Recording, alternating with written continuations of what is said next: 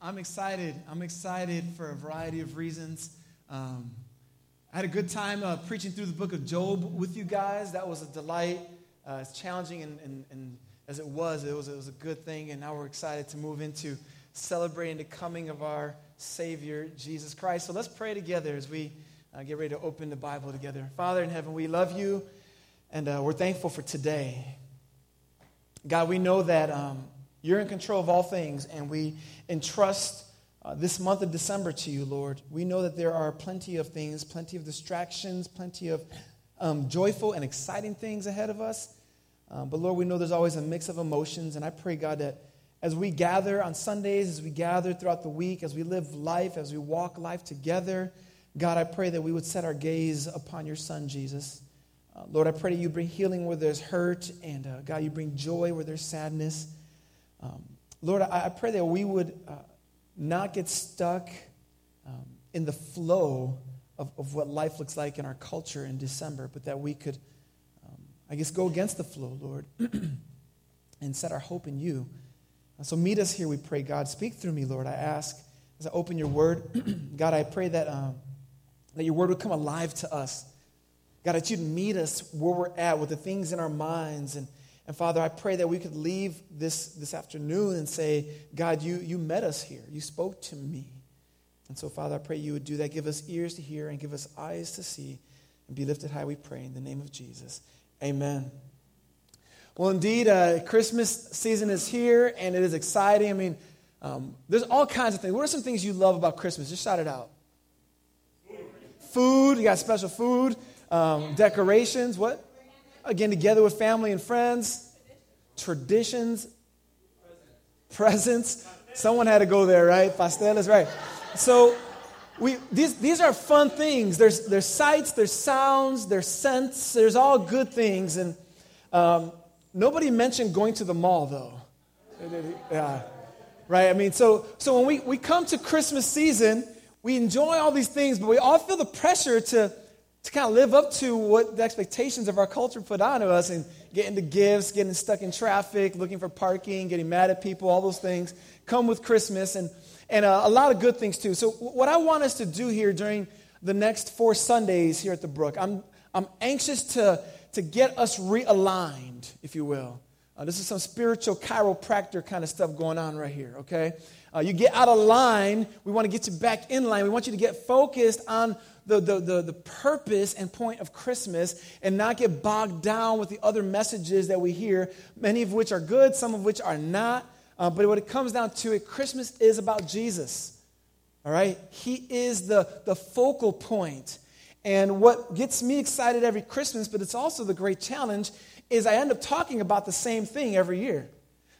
But the same thing doesn't get old. I just want to make sure we hear it and it stays fresh in our ears. Half that responsibility is yours, and the other half is mine. I want to communicate it clearly, but you got to receive it. And say, God, give me the ears to hear. Give me a fresh side of Christmas. Help me refocus. Help me get off on the right foot. And that's what we're going to do today as we seek to get aligned. I got 2 goals throughout this series that we're going to be covering. My first goal is that you would be in awe. All right, be in awe of what Christmas is about. As we refocus on the birth of Jesus, that we would actually step back and say, wow, thank you, God. And the second thing, I want us to step back and say, God, how can I keep engaged in the very mission you began when Jesus came to this earth? I want us to have those 2 focuses, not become inward and self-serving, and not just outward and doing good things, but we want to love people with the love of Jesus. And I hope and pray that we can come away with that. And so what we're going to do today, we're going to unpack the book from the book of John, chapter 1, verses 1 through 18. And actually, those are the verses I'll be unpacking for the next 4 weeks. So if you can, would you please turn your Bible to the book of John. It is the 4th book of the New Testament. It's the latter half of the Bible. As always, there is a table of contents there in your Bible, and you can find the book if you don't know your books of the Bible that way. And if you don't own a Bible, we say this every Sunday because we mean it every Sunday. If you don't own a Bible, please take the one that's in the chair in front of you. We'd love for you to have God's Word, especially as we unpack it during this Christmas season.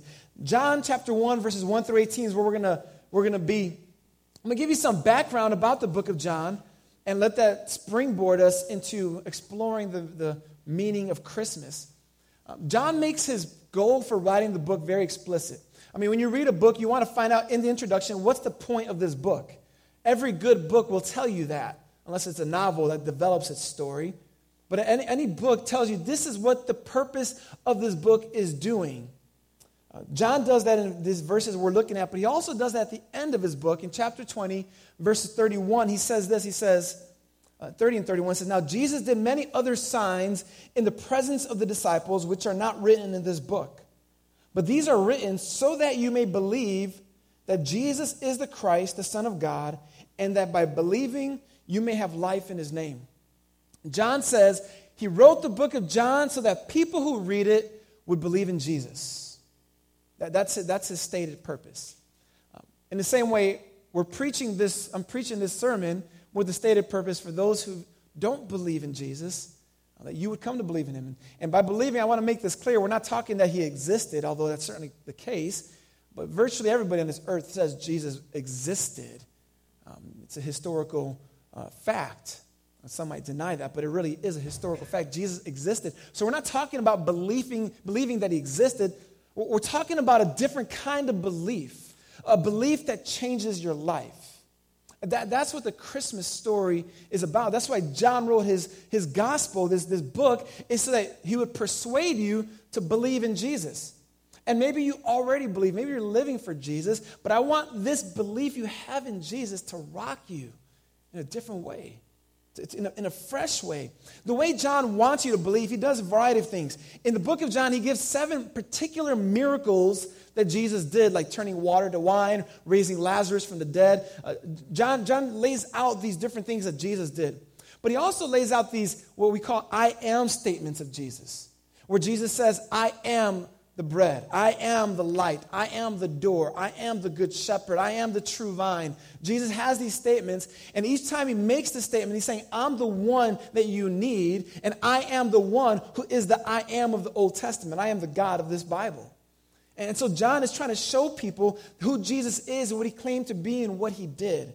That's the goal of the book of John. And of course, the most popular verse in the Bible comes from this book, and is John 3:16, which says, "For God so loved the world that he gave his only Son, that whosoever believes in him should not perish, but have everlasting life."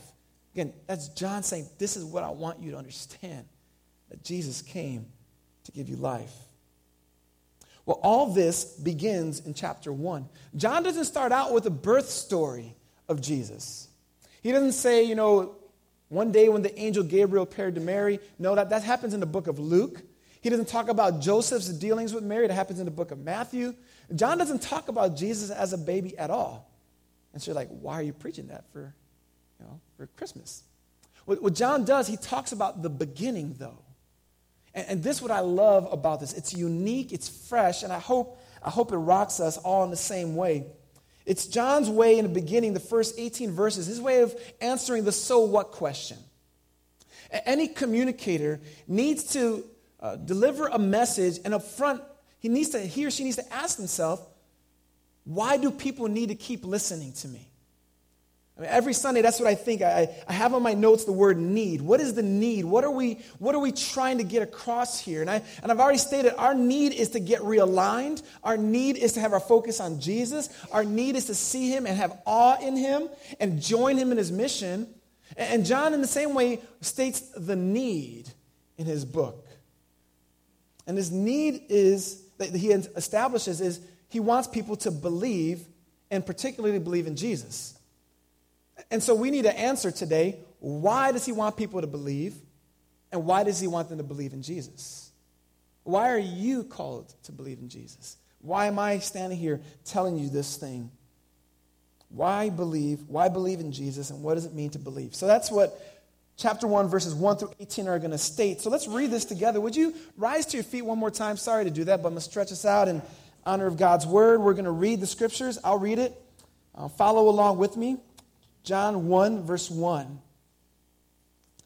In the beginning was the Word, and the Word was with God, and the Word was God. He was in the beginning with God.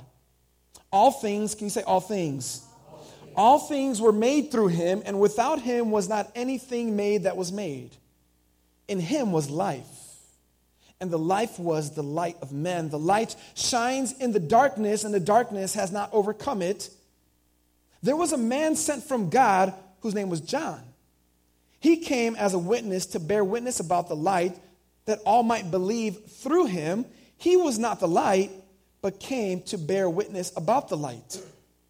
The true light, verse 9, which gives light to everyone, was coming into the world. He was in the world, and the world was made through him, yet the world did not know him. He came to his own, and his own people did not receive him, but to all who did receive him, who believed in his name, he gave the right to become children of God. Amen. Who were born not of blood, nor of the will of the flesh, nor the will of man, but of God. And then verse 14. And the Word became flesh and dwelt among us. And we have seen his glory. Glory as of the only Son from the Father, full of grace and truth. John bore witness about him and cried out, "This was he of whom I said, he who comes after me ranks before me, because he was before me." For from his fullness we have all received grace upon grace. For the law was given through Moses, and grace and truth came through Jesus Christ. No one has ever seen God, the only God, though, who is at the Father's side. He has made him known. Whew. This is God's word for us. You may be seated. Man, there is so much here. My intention was to preach that entire 18 verses this morning, and then on Monday I realized this is going to take me 4 weeks, so I changed plans. And so I'd rather take my time and help us understand it than rush through it and have us miss something that's important. I said that John is establishing the so what question. Why listen to him? And basically what he's saying is, the reason you're supposed to listen to me is that everyone is walking in darkness. The word darkness shows up 2 times and light 7 times in the first 9 verses. This light-darkness contrast is important to John. In fact, turn over to chapter 3 real quick with me. Look at chapter 3, verse 19. John writes this is Jesus' words speaking, "And this is the judgment. The light has come into the world, and the people love the darkness rather than the light, because their works were evil. For everyone who does wicked things hates the light and does not come to the light, lest his works should be exposed." There is a contrast from the very beginning between light and darkness, and what John is stating for us is that light represents the good and the truth, and darkness represents the evil and sin. Now, not every time does darkness do that. We can go outside at nighttime. Doesn't mean we're walking in the evil of the day. God is the creator of all things. But here he's just drawing a contrast between light and darkness, what is good and what is evil. And what he's saying here in these opening verses is that the world is dark. There is darkness in our world, and this is something we all have to come to grips with, got to come to terms with. Not only that our world is dark, but we ourselves are born in the same kind of darkness. And these aren't popular words in our day and age, but if we miss the fact that we're really broken people, we have no need for someone to repair us. If we have no understanding that we walk in darkness, then we have no need for the light. This is getting important here. If we have no need for salvation, we've got no need for Jesus. So we got to understand that darkness is not just what represents the temperature of the world, but it represents us in our being. Some say we are totally depraved. It is not to say that you're as bad as you can be. Some of you may be. But it is to say that sin, this rebellion against God, has affected us to the core of our being. It's what we identify with from our birth. That's what represents humanity, and that's what John is saying. That's the so what question, is you are in darkness, so what are you going to do about it? Or better yet, what has God done about it? We've got to understand the separation that occurred when Adam and Eve took of the fruit, and it affects not just on them, but everyone since them coming to us and everyone after us. this is what we're talking about here. This past week, I broke a bowl at the house. One of the nice ones, you don't want to break. It was like a fruit bowl. It was in a cupboard. I opened it up and it slid right out. And naturally, I blame one of the kids or somebody else for putting it there. It wasn't my fault. And I looked at this bowl, and right away I thought, Erica really likes this fruit bowl. I know this. We've had a few close calls before this where it caused the, But this one, it was done immediately. It hit the floor, and it just broke apart. And I looked at that thing, and right away I'm thinking, I got to fix this, right? But there was just too many pieces. Like it was broken. There were some big pieces, and there were some little ones. And I just thought, what? If I try to fix this, it's not going to work. It won't be able to hold anything in it. It won't hold water because there'll be holes, and it won't hold fruit because they'll be too heavy. This thing's beyond repair, so what I did was I swept it up and threw it in the garbage. If I tried to fix it, honestly, it would have been ambitious at best. It had been quite foolish. It was beyond my ability to repair. You guys follow me here?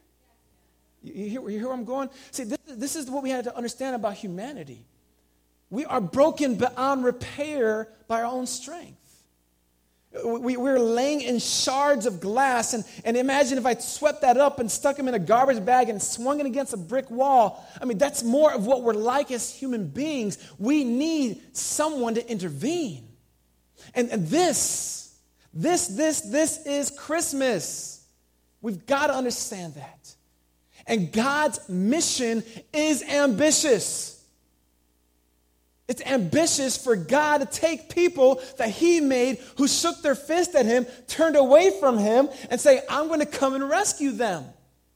People who are broken beyond repair in need of a miracle. That's Christmas. God, eternal, stepped on this earth. So don't get sidetracked by rocking around Christmas trees.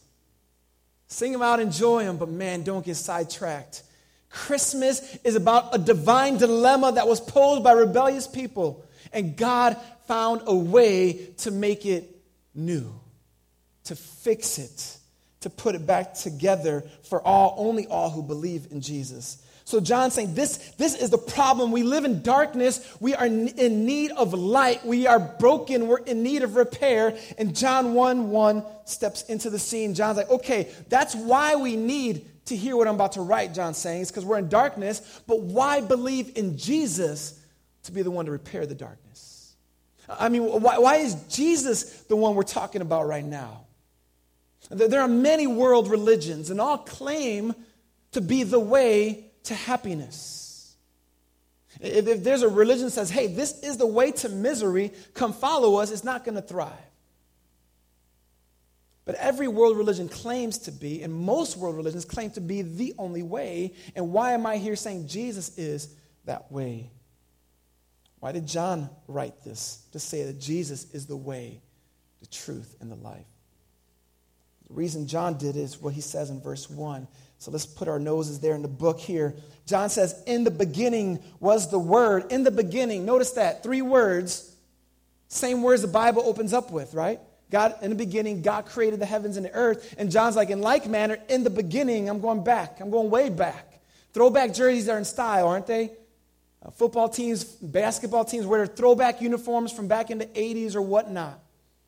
We love to go back.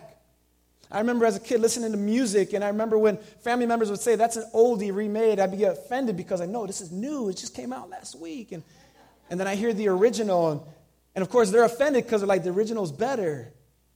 We want to go back. We want to go back to the source over and over. And John's like, I'm going back to the beginning. Not just the beginning of a story that we're all familiar. I'm going back to the beginning before anything. I'm going back to when there was nothing else other than God and himself. I'm going to the beginning where you can't go anywhere beyond, John is saying. See, everything finds its origins in him who originates. And John is saying, I'm going to start my story right there. And he says, in the beginning was the Word. And the Word was with God, and the Word was God. And he's speaking in some language where like, okay, I don't understand what you're saying. What is the Word here? Like in the beginning was the Word, like there were words around. This word in Greek is logos. Can you say logos? Logos, where we get our word logo. It's an image. In the beginning was the Word. And this word meant various things for Greeks. It meant various things for Jews. And so I'm going to give us a quick bird's eye view. Because when John speaks these words, when he writes these words, he's trying to signal thoughts in people's minds as thoughts are coming in your and my mind. For the Greek philosopher, for the Stoic, the word logos was a rational principle in which everything exists. It was the laws that caused everything to come into existence. And for them, there was no greater thing than the logos. And then there was this Jewish writer named Philo who was influenced by Plato. And Plato had this idea that there was the original things out there and everything we know is a reflection of that thing. And Philo likewise said humanity is influenced by that original, and that original is the logos. And these are these philosophical categories they had of something greater, but nothing you really could put your hands on. That's the Greek world. But in the Old Testament scriptures, John's like, I also want to cause some other thoughts to come to your mind. Because in the Old Testament, the Word of God is a powerful thing. In fact, oftentimes we hear it says, thus says the word of the Lord. The word of the Lord came to Jeremiah. The word of the Lord, and is God revealing himself through words. Or how about in Psalm 33:6, by the word of the Lord the heavens were made.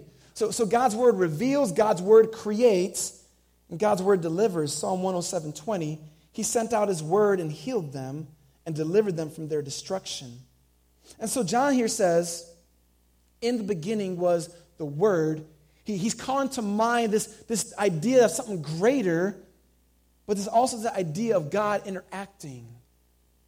He says, in the beginning was the Word, and the Word was with God, and the Word was God. This is not just letters on a page, but there is something about this Word that is personal, John is saying. This Word was with God. Not that God had words, but the Word was with God. I know this feels out there, doesn't it? And then he goes on to say that the Word actually was God. So you're saying, John, that this thing you call the Word actually is God? He's like, yeah, the Word is God. Well, then what is the Word? Like, what is this Word? Let's jump down to verse 14, where John says, well, let me tell you what the Word is. He says in verse 14, the Word became flesh and dwelt among us. John's like, are you following me now? Basically, John is saying, this Word, this message of deliverance, this eternal being that I'm speaking of is none other than the God who came as a man. This is Jesus he's talking about. So he's saying in the beginning was Jesus, and Jesus was with God, and Jesus was God. John's making a point that matters immensely here. Jesus is the God-man. This is why he's saying, this is why we got to listen to Jesus. This is why we need to believe in him. He is God who came to this earth. And as God on this earth, as the Word, he also came as light in the midst of darkness. Look at verse 4. He says this, in him was life, and the life was the light of men. The light shines in darkness, and the darkness has not overcome it. See, not only is this darkness evil and the light is good, but John is saying the light is Jesus and the darkness is sin, and Jesus has come to bring an answer to that problem. He came with an answer. In fact, that's why Jesus says, I am the light of the world. I am the light of the world. John says that the darkness does not overcome Jesus' light. And the Christmas story is filled with opposition to God and his plan. Jesus came as a promise God fulfilled to King David, and David's family genealogy after him was a messed up one. God's like, no problem. I could use broken people. That's not going to win out over the light. Well, how about Mary? Like, well, she wasn't married and she was a virgin. How's she going to be pregnant with a baby? God's like, no problem. I'll take care of that. Well, how about Joseph? Now Joseph's up in arms. What's he going to do? God's like, no problem. I'll take care of that. He sends Gabriel to speak to Joseph. Darkness won't win over the light. But they're not living in Jerusalem, and God had promised that this Savior, this one would come out of Jerusalem, and God's like, no problem. I'll have a census come so that they leave Bethlehem and go to Jerusalem. The darkness won't win over the light. But then they get to Jerusalem and there's no room in the inn, and God's like, no problem. I've got a manger. The Magi can't find him. God says, I'll send a star. King Herod wants to destroy Jesus. God says, I'll send him to Egypt. And by the way, by doing so, I'll fulfill the prophecy where I say, out of Egypt I've called my son. See, darkness wouldn't win out over the light. It cannot overcome it. God was setting his path forward to bring light into the world. Now, what does this light look like? What's it doing? Well, in verse 6, we see that there's a message attached to the light. There was a man sent from God, in verse 6, whose name was John. That's John the Baptist. He came as a witness to bear witness about the light, that all might believe through him. He was not the light, but came to bear witness about the light. Say, okay, what's going on here? Well, God had said he was going to send a messenger to prepare the way for his deliverer to come to save people from our sin, from the darkness and brokenness we live in. And that messenger is John. And John came ready to make this message clear. There's no power play here. And John's not like, Jesus, I was here before you, and people like me a lot. John says in chapter 3, I think it's verse 30, he says, Jesus must increase, I've got to decrease. I've got a purpose, and my purpose is to point to Jesus. This is the purpose of the Christmas story.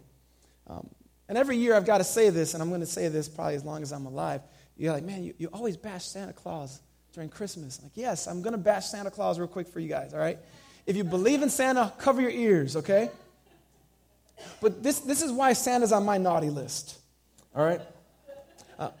He is not the gift giver. He is not the reason for the season.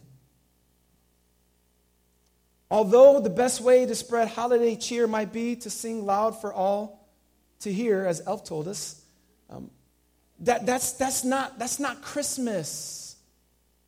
Santa Claus keeps a record of who's wrong and right and only gives gifts to the good kids. Jesus came for the bad because there are no good. And John the Baptist is like, I'm not pointing anyone anywhere else but to the light. You're in darkness. You don't need more darkness. You need light. So have fun with Santa. He's mythological. Make it known that that's the case, or else they'll start thinking Jesus is mythology. And he isn't.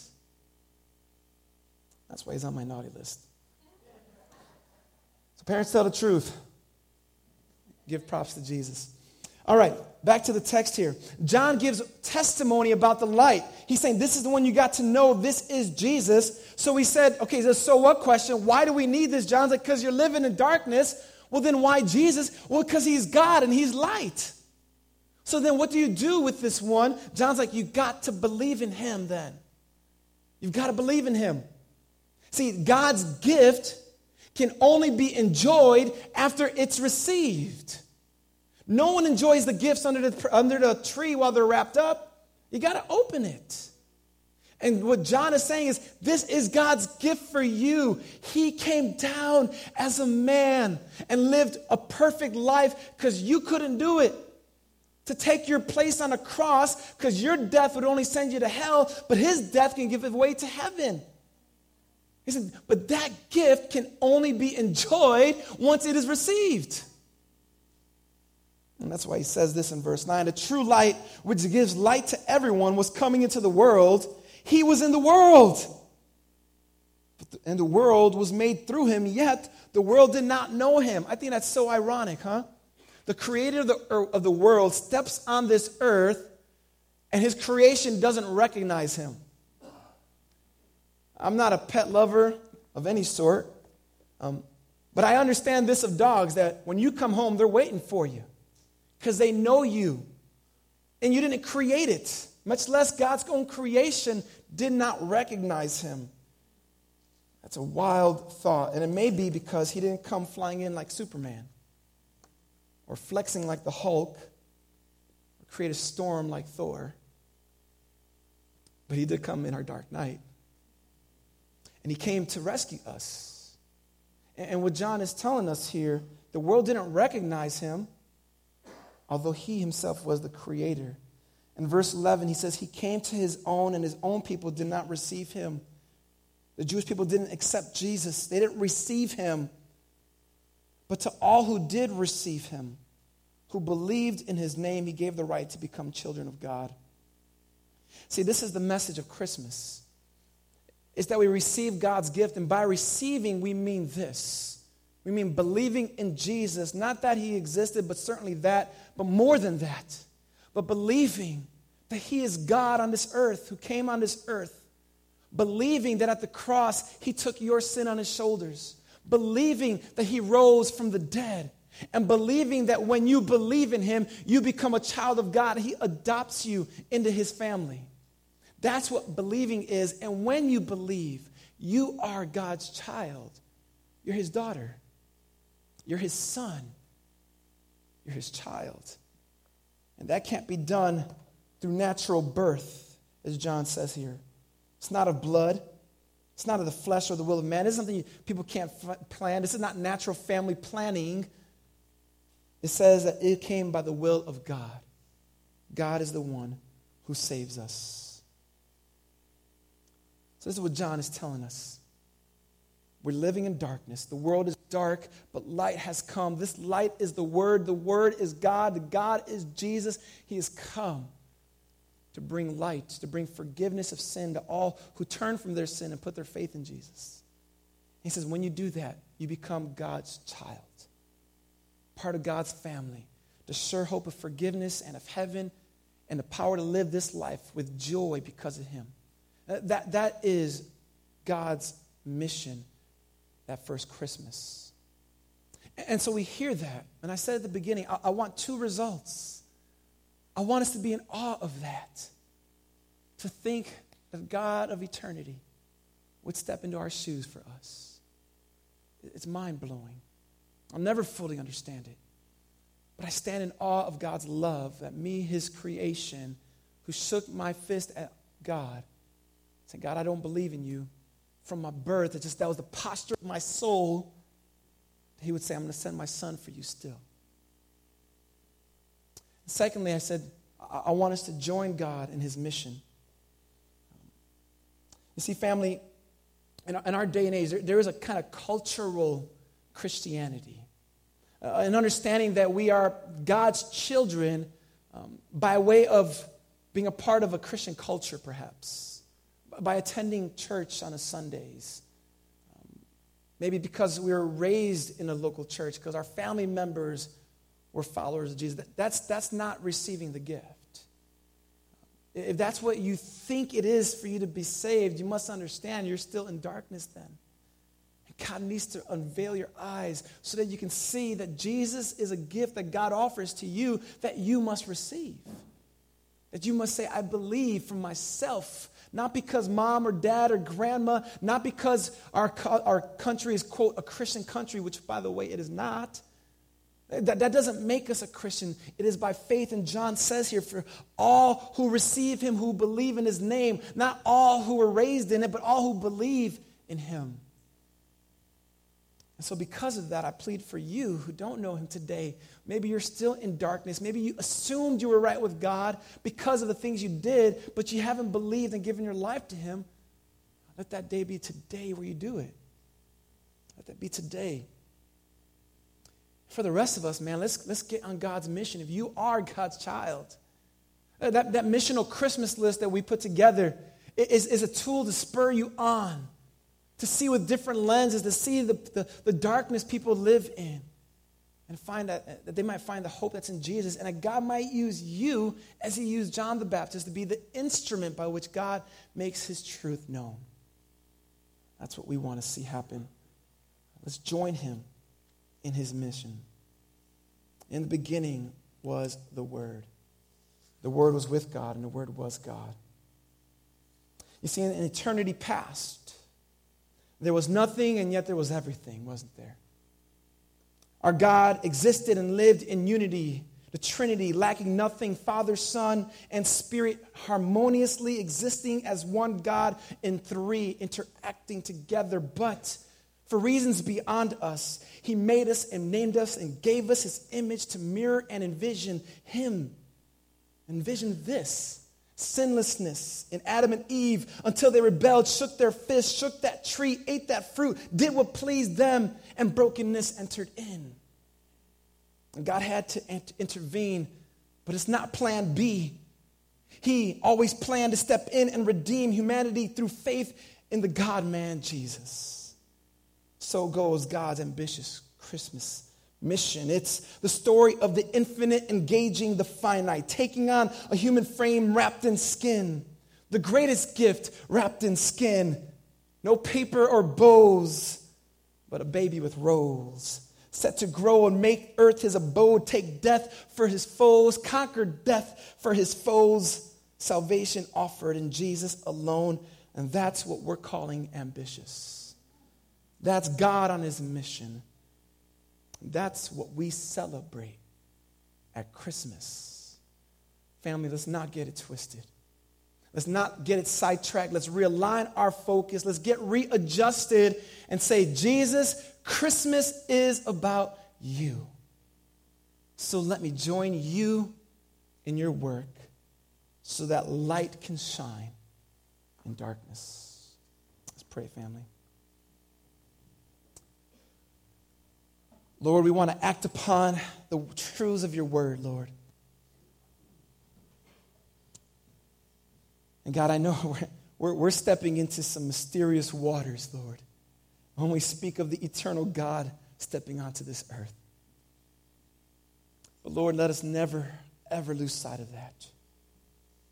God, I pray that we would enjoy the sights, the smells, the traditions of the season. But Lord, let them not be separated from you. God, for all the brothers and sisters who are here who know you and love you, Lord, light a fire within them, God, to be sure to make the manger and the coming of Jesus the centerpiece in their homes, Lord. Let them say that it is you that we adore with hands lifted high. And God, for those who are here today, God, who maybe they're realizing, Lord, that they've assumed a lot about their belief, and the assumptions have been wrong, God. God, help them see, Lord, that you have come and met them in their dark night. Help them see that you want them to believe in you, in your Son Jesus, and his death on their behalf. God, I pray that your Holy Spirit would allow repentance to take place in their souls, God. That they would turn away from their sin, turn away from the idols in their hearts, turn away from the lies, turn away from all the things that would distract and turn to you, Lord. And God, I pray that that would mean that they would live for you and not for themselves. God, all of us, we're at this place. And if you had not stepped in, God, we'd be on a sure path to destruction. So, Lord, we thank you for Jesus. Thank you for bearing the cross in our shame, Jesus. Thank you for raising from the grave. And thank you for loving us. It's all about you. I pray this in the name of Jesus. Amen. Family, let's rise to our feet. We've got a song to sing, family, don't we? We've got a song to sing of God's unfailing love, a song to sing of God's great, ambitious Christmas mission. Prayer team, would you come forward? Prayer team would also be in the back. I know this is what we do every Sunday, but I plead with you to not let an opportunity to be prayed for pass you by if indeed you're burdened with something today. Whatever it is God puts in your heart, these brothers, these sisters would love to pray for you, pray with you. Maybe you've got a loved one, a family member who doesn't know this, they're in darkness and your heart is weighty for them. Let us pray for your family member, your friend. Maybe you have a courageous idea and you're nervous because you're afraid of what's going to take to be vocal about Jesus in this way. Let us pray for you. When it comes down to it, guys, let's take advantage of the gift of prayer. Let's also rejoice in the gift of song. Let's sing our praises to our God because he's worthy. Thank you for the way that you love us, how you love us. Thank you for the way you have made us. We were created for your pleasure, for your presence, for the glory of your name. Thank you for the way that you love us. Jesus, faithful King, Lord, with grateful hearts we sing. How great is the love, how great is the love of our Savior. The weight of the cross, the curse of our shame, you carried it all and rose from the grave. How great is the love, how great is the love of our Savior, of our Savior. Thank you for your grace.